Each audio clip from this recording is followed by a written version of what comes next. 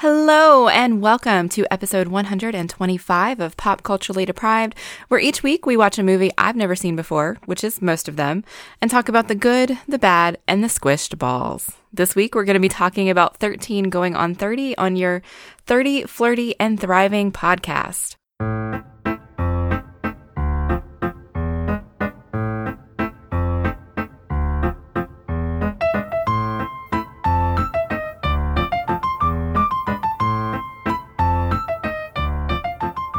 I'm Mandy Kay, and you can find 30-something me, flirty, and thriving on Twitter at Mandy Kay. And I'm Matt Matthew Vose. This weekend, the car rental place have given me a car that has 9 gears. 10 if you include reverse. So I guess follow me on Instagram at Matthew V. Vose for pictures of the Surrey countryside streaking by. Please tell me that you were not taking pictures while you were driving. No, you can turn the camera on as you drive.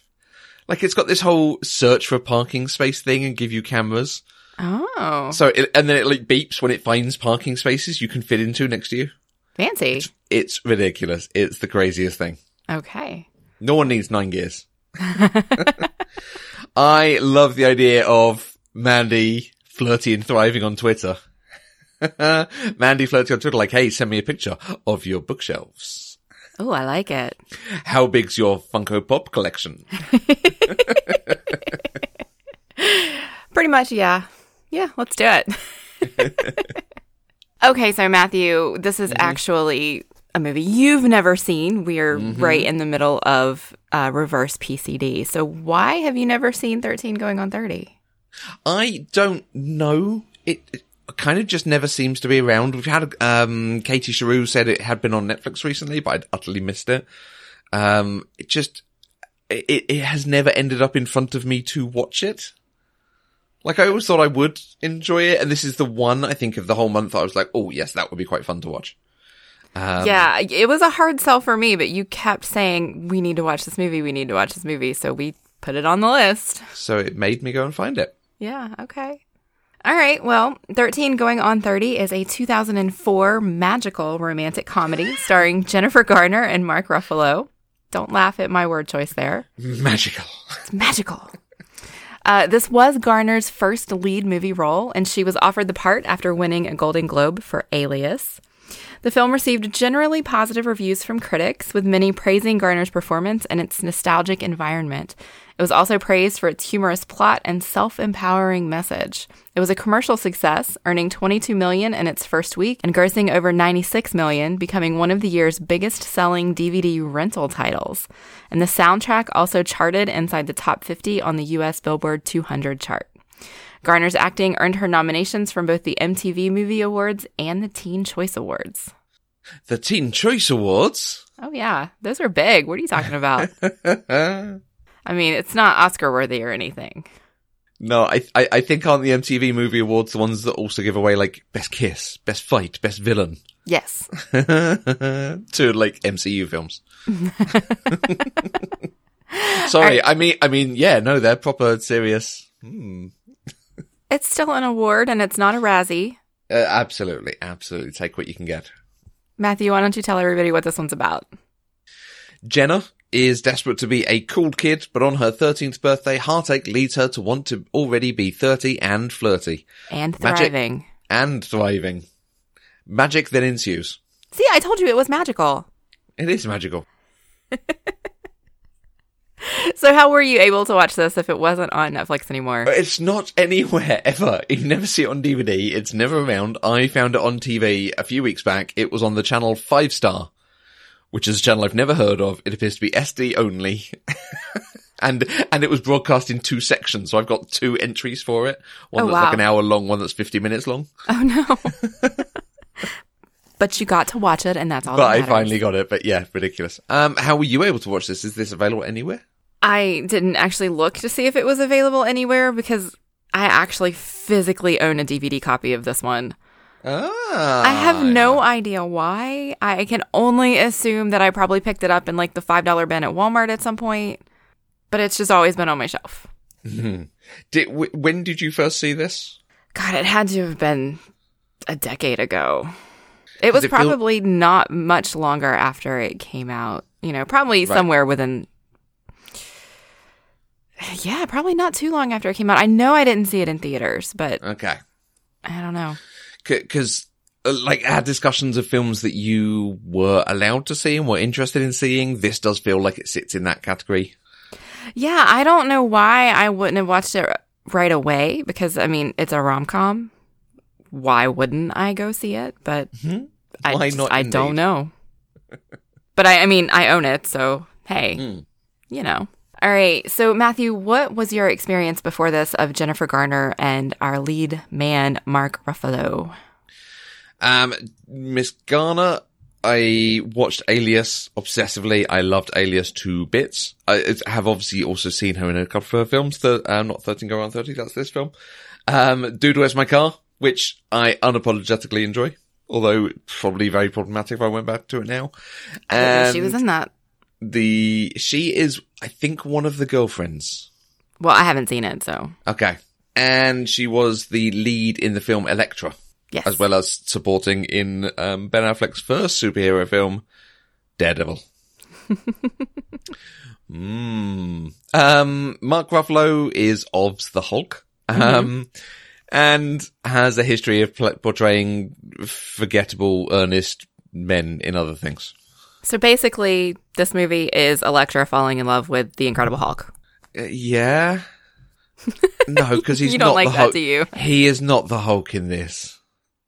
I mean, Elektra was bad. Daredevil has an extended edition that improves the film somewhat. Elektra, however, was not good. Oh, And I Jennifer liked Garner Elektra. was not a good fit for that part. Aw. In the same way as Gwyneth Paltrow being a fit for a superhero would not have worked. Mark Ruffalo at this point, because he was also in like a Reese Witherspoon, like Dead Like Me or something, rom-com where she's a ghost and he moves into her apartment and they fall in love. Just Like Heaven. That was Mark Ruffalo? That was Mark. Exactly. He is utterly forgettable. It's not that he brings nothing. He's just earnest. He's like, oh yeah, I'm kind of intelligent and I'm nice to people. That's it. Nothing else about him. Until he's the Hulk. Well, exactly, until he's the Hulk. He's also the cop. Around the same time, he's the cop in Collateral. I think possibly the Latino cop. Hunting down the bad guy in Collateral. I don't know what that is. Which is a very good film, which we should watch. At some point, I'm sure we will end up doing a Tom Cruise month, and Collateral will probably be in it. That's a Tom Cruise movie? That is. Huh, okay. Interesting. So this is basically rom-com month, so we've already talked about your experience with other rom-coms, so let's not talk about that again. Matthew, did you enjoy 13 Going on 30? I did. I think I expected to, so, good. Right up until the end sequence. And I feel like they sort of, and I'm gonna really bore people with talking about, films that change their style or don't quite know what style they're going for or don't quite hit the style they're going for, because this film just utterly becomes a rom-com at the end. And up to that, it's got some really interesting stuff about learning as you grow up, getting a second chance, dealing with, you reap what you sow kind of things. Mm-hmm. And then it sort of drops that and becomes utterly about her and Mark Ruffalo. In the last 30 seconds. Yeah, exactly. The end of this film needs 10 minutes of us seeing her going back through her life as she now grows up, but making the right choices. Yes. I really wish they had given us that. Yeah, we don't need to cut from her kissing young Mark Ruffalo to suddenly they're married and they have a dream house. Right.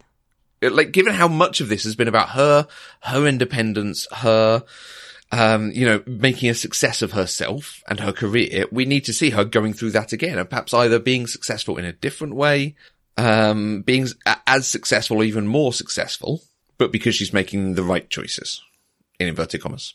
You know what I would really like to see in a movie like this? I would like to see a movie that has I guess it's not a body swap, but it's the teenager becomes an adult, learns the lesson. But I want the bulk of the movie to be once they switch back and we get to see the teenager grow up with the memories of having been an adult. Yeah. And making those choices. I want that movie. Because wouldn't it have been interesting to see her actually rejecting the six chicks or even getting into the six chicks because she's making good choices and makes them good people. Right. And then she doesn't necessarily go into the magazine, but she becomes an actual journalist. Although, I mean, that's again one of the good things about the film. The film does not put down fashion and these magazines. It probably would have been very easy for them to write it as and deride the idea of these magazines and the idea of fashion. Again, capitalized in inverted commas. But it doesn't. It treats it seriously. It does. Yeah. So I enjoyed it up to that point, and then it was like, oh, good. The pinnacle of her life is she got married and got a house. Yeah. Well done, heteronormativity. A very, very pink house. Yeah, he says as a cisgender man who's married. All right, I don't think that we can talk about this movie without talking about the movie that it is very obviously emulating. I mean, this is really just, as you said in one of your tweets, I think, this is just a gender-bent version of Big that takes place, 20 years later. Have you seen Big? I have, not in many, many years. Same. Same. We got a lot of folks who responded to this as it relates to the movie Big. That's kind of the thing that everybody wanted to talk about. And my only thought was, thank God we didn't get teenage mind and adult body sex, because Big totally went there. And it's almost a shame that has over the years become the thing that everyone talks about with Big. Like Big, I remember, actually has some interesting stuff going on. It's got the piano scene, which is delightful. Tom Hanks gives a, wonderful performance in it. But actually, the fact that this kid is 12, 13, he's about this age, isn't he? And he sleeps with a grown woman is just weird on every account of it.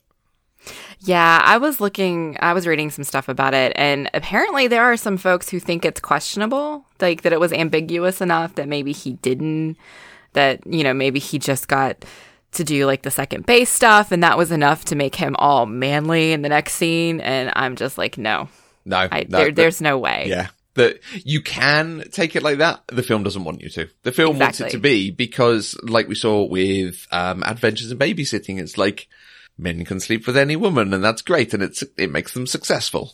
Yeah. Women have to be as chaste as possible. Oh. What? Yeah, I didn't think about it from that angle. Yeah, just the traditional puritanical views that get put on these things. And I'm not sure even just applying the same values in both ways would make it okay. There's kind of a middle ground. And I think this film does it very, very well. I think that pitching the age of Jenna at the beginning, the way they show her to be, she's on the cusp of being an adolescent. She's clearly going through puberty, hitting puberty, and is about to have I'm going to use the phrase sexual awakening, sexual awareness. But she's not quite there. It's so like, the next year is going to be important for her. And she wants to be part of the kids who seem cool, who are potentially a bit more mature. Right. Again, inverted commas. We have a lot of inverted commas in this recording. It reminds me, there's a podcast called Breaking the Glass Slipper that talks about sort of feminist takes on fantasy and sci-fi and genre fiction. And they talked about Labyrinth in this exact same way. Like the age of the lady whose name I can't remember from Labyrinth. Sarah? The character? I think so. Okay.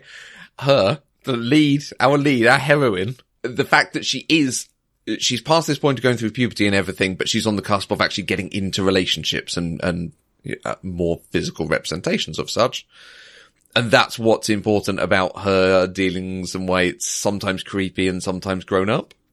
And this, I think, does the same sort of thing, but back a few years, because when she becomes an adult and just the way she reacts to swearing, the way she reacts to references about drugs and sex and alcohol, it is childish in its the way it's given to us. And I think that makes it work really well in the way that Big doesn't. I can't remember that Big does anything. Big is just funny, like, oh, he's now drinking. Isn't that funny? Ha ha ha ha ha. In this, she's just so like, I'll have a pina colada and not virgin. Like, she is aware of what these things are because she reads these magazines and is now experimenting with it on her own choice.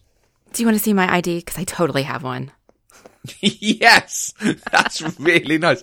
It shows, an awareness of needing an ID, but not how the world actually works. Right. Yeah, it's brilliant. Yeah, no, she totally acts like an adult the way that a 13-year-old thinks adults act.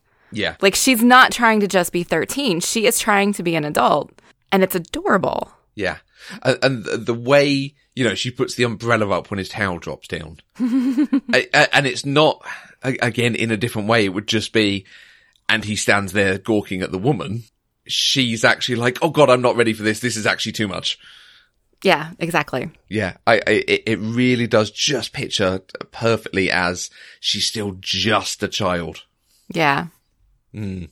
Yeah, so we did have many comments on Twitter kind of about this same conversation. And Anna at Anna McG, MCG, I don't remember how we decided to say that, but Anna_McG, that's how I'm going to do it. Do it. She said, there's something kind of gross and disturbing about adult actors playing children as adults and doing the tee-hee, but grown-ups do sex stuff content.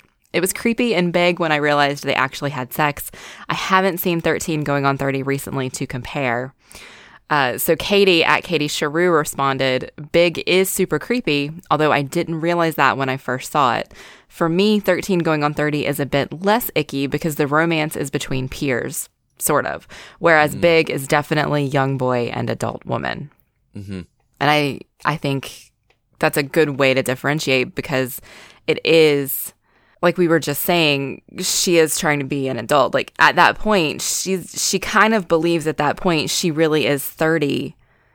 She just like missed her life. Yep. Like they play it as if she is 30 and she's trying to live as 30. She's not trying to get back to 13. She's just like, okay, this is my life and this is who I am. How did I get here? Which is a much better way to play it, I think. Well, so we also got a tweet from our friend Kate at I Do Human Things, who said, yes, the beautiful story of Mark Ruffalo falling in love with a teenage girl. And that's why I kind of laugh about the magic, because this isn't magic, this is amnesia. Yes.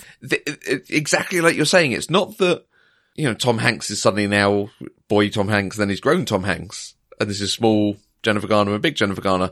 These years happen. She was super crappy to Mark Ruffalo when he was a kid.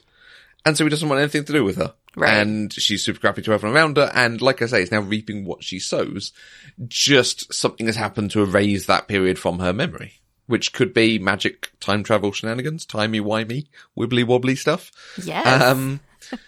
Or it could just be a virus in her brain and, it's wiped out sometime after she took a year off in Africa or so. I don't know.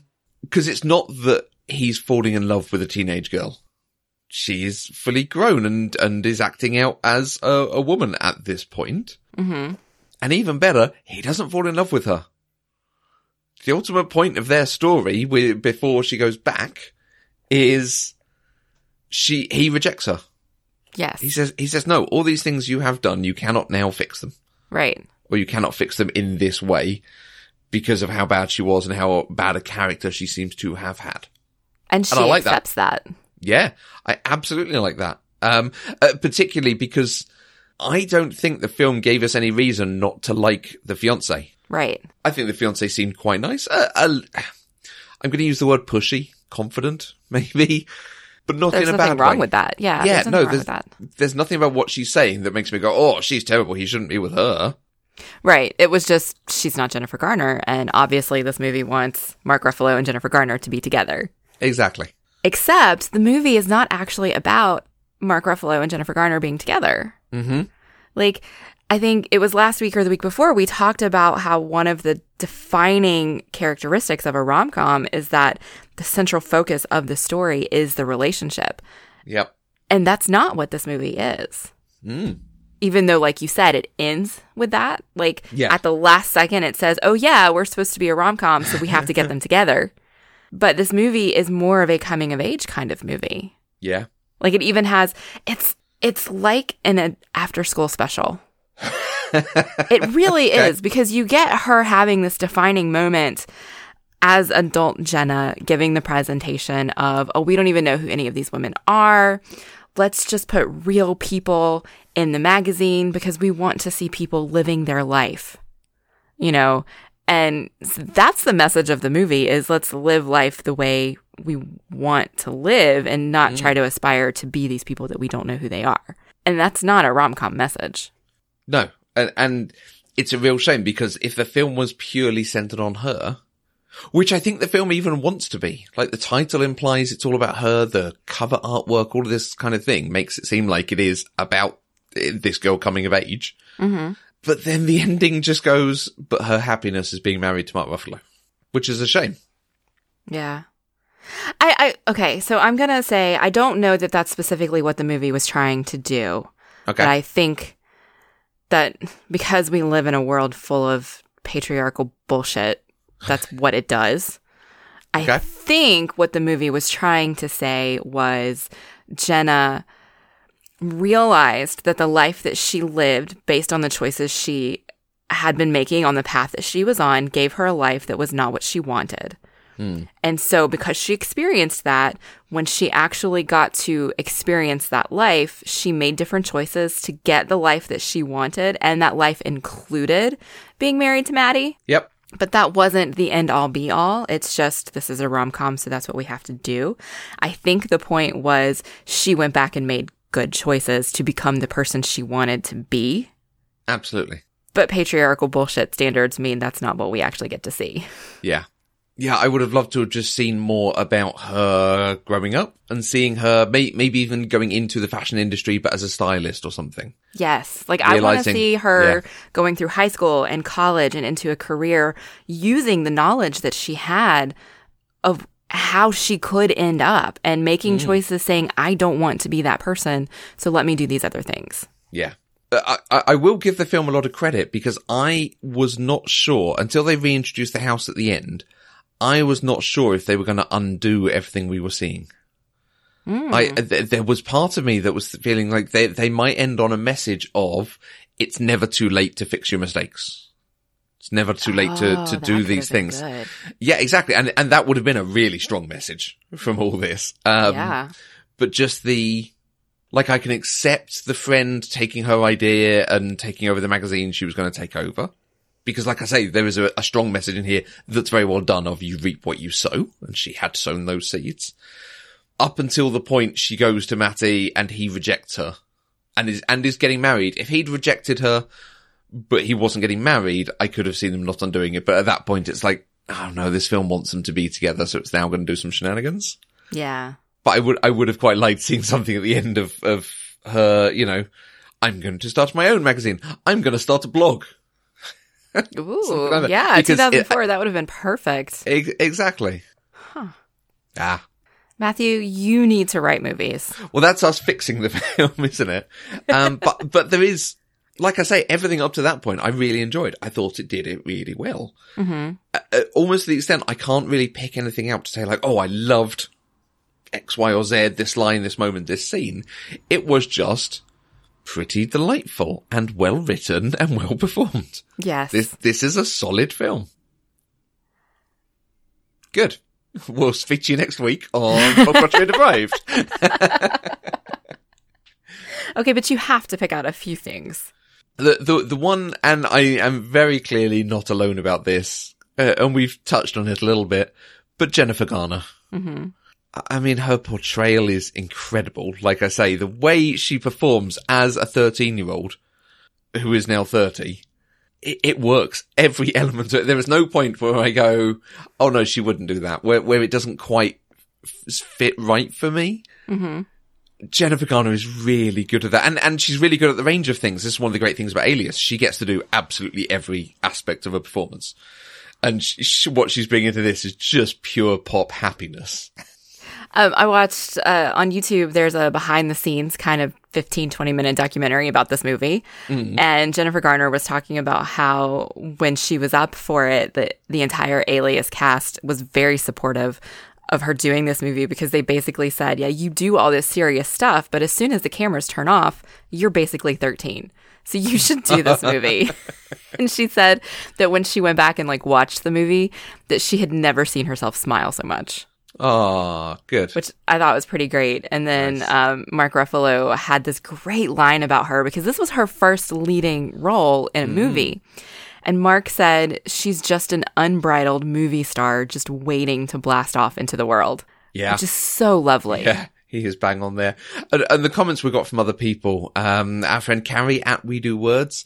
I really enjoyed Jennifer Garner in this role. She seems to access inner awkward teenager pretty well, if I recall. And it also reminded me how much I like Mark Ruffalo in a rom-com. Krista Marie at She Thinks 23 loved both when we were talking about Big, but 13 Going on 30 wins solely for my Jennifer Garner love. The soundtrack is amazing too. And Laura at Laura_S Berry. A lot of the charm of this film for me is Jennifer Garner. Have loved her since Alias, and for me, she's the perfect leading lady. Yes. And yeah, she's just wonderful. I think she has to carry a lot of the film, obviously. It's absolutely focused on her, but she pulls off the sort of comedic moments, things like the umbrella, things like asking, saying, I have an ID. And the way she delivers them, she delivers the heartbreak where she's going back to her parents. And you can see what's that bit where it's all a bit much for her? And she's like, I need a fluffy pillow. Yes. And you can see that she just needs to sort of wrap up and be cozy and be protected. And again, in a very small childlike kind of way.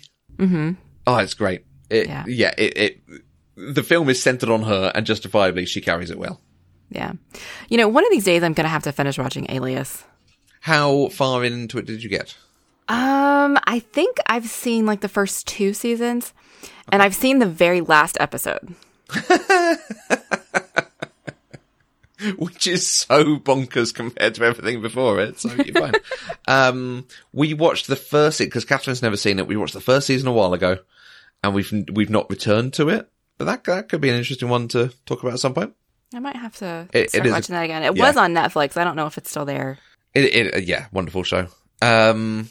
Laura went to rewatch this. She had said to me a while back, this is one of her favourite films. So I was like, right, you need to tell me some thoughts. Why is this so good for you? Where I watch it and go, yes, it's really good, but, there's things in it. It's kind of everything that we have said, but I can see just how much, Laura responded to it, and I can see how much someone would enjoy it. I think it's this idea of being able to start over, not just the whole age thing and her changing her future, even the starting over with the redesign. I'm a sucker for a montage, and this has plenty of them. It has a fashion montage, it has a falling in love montage. And I do hope that Jenna's do-over life also includes a kick-ass, though less evil career, and it's not just all husband and house, though. Yes. So I choose to believe it. That's true. That absolutely. Everything that she wanted is what she gets. Yeah. I think this is a film made to delight Laura, and clearly it works. Yes. But there's lots of other people who just love bits of it. Like I said, the people who pointed out the soundtrack. CC at MessyFriend70 just wants to comment about that thriller scene. Worth it for the whole movie and so of the time. Love, love, love. Always watch it when I can catch it. Mark Ruffalo almost did not do this movie because of that scene. Oh, really? He was so terrified to get up there and do those dance moves. Oh, interesting. Because, yeah, he's not someone I think of as being choreographed. Yeah. Kinesthetically able, yeah. He said that that scene where she was actually pulling Matt onto the floor to do it, like he was like, she was really actually pulling me because he did not want to do it. But then on the flip side, you get Andy Serkis coming in. And if you have people that know how to move and pull off a dance, he must be a wonder to dance with. Andy Serkis was just a delight in this. I had completely forgotten he was in this, and this is a character that's very unlike anything that I've really seen him do. It was wonderful. Oh, interesting. No, yeah, he's done a few a bit like this. In The Prestige, he's not too dissimilar. Oh, I don't remember him in The Prestige, but I saw The Prestige before I really knew who Andy Serkis was. So okay. He was an absolute surprise coming on the screen, and then just so much fun anytime he was there. And they didn't overuse him, and they didn't go to the place I kind of expected they might. Like, there was an implication he was going to be a terrible boss, sleazy, not a nice guy, all this kind of thing. But actually, I think they were almost trying to channel him as incredibly camp and gay. Yes. But even that didn't come over so much. Yeah, so they had to put the line in where, Jenna was like, "Are you gay?" Yeah. And then he just laughed, and it he laughed as if, obviously, you should know this. But, like, I think at that point, the audience wasn't quite sure. But it just didn't matter. I wouldn't have read him as gay, if I'm honest. Up until that point, it just, like I say, I think it had come across almost slightly more as sleazy, the way he was kind of fawning over the women. Mm-hmm. But they also didn't go to a place of, let's make him caricature, bright colours, camp queen type. Right, yeah. Which I appreciate. The film did a lot of good work in the way it portrayed some of the diversity in some of the cast. I see, I'm measuring my words there because I can't remember if it did male gazy stuff, and I feel like it might have done. I don't think so. Okay. If it did, I didn't pick up on it. Right. So. There was one thing that stood out to me a little bit about the whole kind of 13, flirty and thriving thing, is it was very deep in the Sex and the City vibe. It felt like I could have been watching characters from that show. Not having seen much of that show, but knowing it. The going out, the drinking cocktails. And this was certainly being made as Sex and the City, the series, was finishing. Mm-hmm. And I almost wonder if the people who made this just, at the time, there was no other way to picture success and doing well for a woman in the city. Other than the closet, the shoes, the bags, the style, all that kind of thing. Right. I mean, they didn't have to set this in New York City. No, that is very true. But setting it in New York City means I can't help but wonder, did they do it on purpose? You sound like you're quoting something and I don't know what. Yeah, that was quoting Sex and the City. Oh, okay. Of course. Every episode has Carrie doing a voiceover where she's writing her article, and it always ends with, I can't help but wonder, did blah, blah, blah, blah, blah. Oh, really? Is that like a catchphrase from the show? Yes. Okay. Yeah. I've not seen it enough to pick up on that, I'm afraid. Yeah. See, one day I should go back and watch that.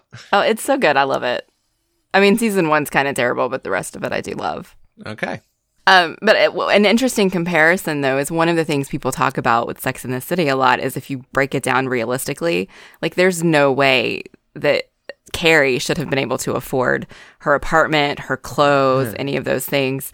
And the same thing is true of this. So Entertainment Weekly actually broke down how much it would cost real life Jenna and Matt to live the way they did in this movie. And Jenna's apartment would be like $5 million. Or $10,000 a month for rent. And Matt's apartment would be like $5,000 a month. So you're saying there's things of this film that aren't realistic? Yes, that's exactly what I'm interesting. The magic and like the flash forward in time, totally realistic. Living in the apartment, not at all. Now hers, I could believe. His was a very nice apartment for a photographer, but, maybe he's published a book or done something very well. Yeah. Hers, I could believe. She's probably on a 6-figure salary. Oh, probably. Yeah. Like, at least. Yeah. That's fair. And, looking at where they where they both grew up, they come from money. That's the, Home Alone street style giant houses. Oh, yeah. Those houses were huge. So, no student loans. Parents help them get apartments. All right. Fair enough. Fair enough. Do you have things in this that were a favourite? And I did have to twist your arm a little bit to get this, but you do own it. Is there stuff in this that particularly appeals, or is it just the nice rom-com-ness of it? No, it was actually really delightful and fun to watch. I was surprised rewatching it how much I enjoyed it. But I have to say, I really enjoyed Judy Greer's performance. This is the second movie in a row that we've had Judy Greer being the kind of sidekick / frenemy. And her comedic timing is just wonderful. When we first see her, it's right after Jenna's run out of her apartment in her nightgown, I guess, whatever, getting away from grown-up Jenna's boyfriend. And she's in the car with Lucy, and she goes, I slept in an apartment I've never seen before, and there was a naked man in my shower, and I saw his thingy. Oh, God, not his thingy. And Judy Greer just goes, oh, God, not his thingy. And it's so deadpan and sarcastic, and it's just wonderful. I love it. Like, Judy Greer she just does that character so well. Yeah. And then in the thriller scene, actually, right before the thriller scene, I guess the party scene, Jennifer Garner has this line, and it's such a 13-year-old thing to say, and she just goes, You know what? You are rude and mean and sloppy and frizzy. I don't like you at all. and it's just delightful. It's so cute. Jennifer Garner is cute. Yeah. She just channels it absolutely perfectly. It's really good. Yeah, she's so bright and chipper. It's great. And am I right in thinking that was to the lady from the other magazine? Yes. Yeah. Who is the girl who parties on the roof in Independence Day? Yes. Yeah. That's she her. crops up in things every so often. It's like, oh, it's her. She got some Yeah. other stuff. Good on her. Yeah, but I mean, overall, it was a fun movie to watch. I enjoyed the It is, experience. absolutely. So is there anything else we need to discuss about 13 going on 30? Did you happen to notice that this is basically like a Marvel origin story? I mean, there are so many actors in this who went on to be in Marvel projects. And I think it's funny because initially in our notes, I said 5 and you followed up was like, no, excuse me, there's 6. And then I looked again and it turns out there's actually 7. Oh, really? 7 people in this movie have done Marvel projects. Wow. And I did only know it was 6 because Laura, in her notes to me, mentioned that Wendy is the girlfriend from the Wolverine Origins movie. Yes. Which I have erased from my mind, so... Yep. So I was shocked. So I knew Jennifer Garner, Mark Ruffalo, Judy Greer, and Andy Serkis. Like, those are the big ones because they're all... I mean, Jennifer Garner doing Elektra. Elektra's not like MCU, but it's still It's a a Marvel standalone character, Marvel yeah. movie from years ago. And then Mark Ruffalo, Judy Greer, and Andy Serkis have all been in like the MCU proper from recent memory, Yep. right? And then I saw somebody said Brie Larson was in 13 going on 30, and I was like, what? Yeah, so first time Trek on Twitter, like as soon as I said I was watching this, she went, did you spot Brie Larson? It's like, Yeah, wow, I didn't. Brie Larson's in this. I had to go look it up and see, and she was one of the 6 chicks, which is fantastic. I mean, I think there's a few things like this that she's in, and she has clearly been in and around Hollywood in general for a long time, sort of just earning a living, and I'm here for the success she's had since doing Room. Like, she is very good at what she does, so. She is, yeah. And so the last one, the one that neither of us picked up on at all, Sean Marquette, who played young Matt, Okay. he was the voice of Spider-Man in the 2005 video game Ultimate Spider-Man. Oh, nice. So everybody in this movie has ties to Marvel, which is pretty great. Which, given the number of films they've now done, yep. I mean, everybody's in Marvel now, right? Yeah. I mean, half of them have been in episodes of Grey's, so that's the other big one. Fair enough. Yeah. Have we seen Andy Serkis in Grey's? I don't think so, but we really should. He probably like mocap to Gurney or something at some point. If you'd also like to join in on the conversation, you can use the hashtag PCDeprived on Twitter. You can find us on Twitter, on Facebook, and on Instagram at @EloquentGushing, and you can email us, podcast@EloquentGushing, and if you want to talk to us, because we love to hear from everyone, you can leave a voice message. You can go to speakpipe.com/EloquentGushing. And we are also 100% funded by listeners just like you through our Patreon page. So any amount that you can give, even just $1 a month, will give you access to exclusive content and also helps to support our network, helps us do this show. It helps us develop new shows. So if you want to find out more, you can visit patreon.com/eloquentgushing. And we'll be back next week with another episode where we will talk about Twilight, the movie, not the book. Until next time, I'm Mandy Kay. And okay, you can wipe the doe-eyed Bambi watching her mother get shot and strapped to the back of a van look from your face.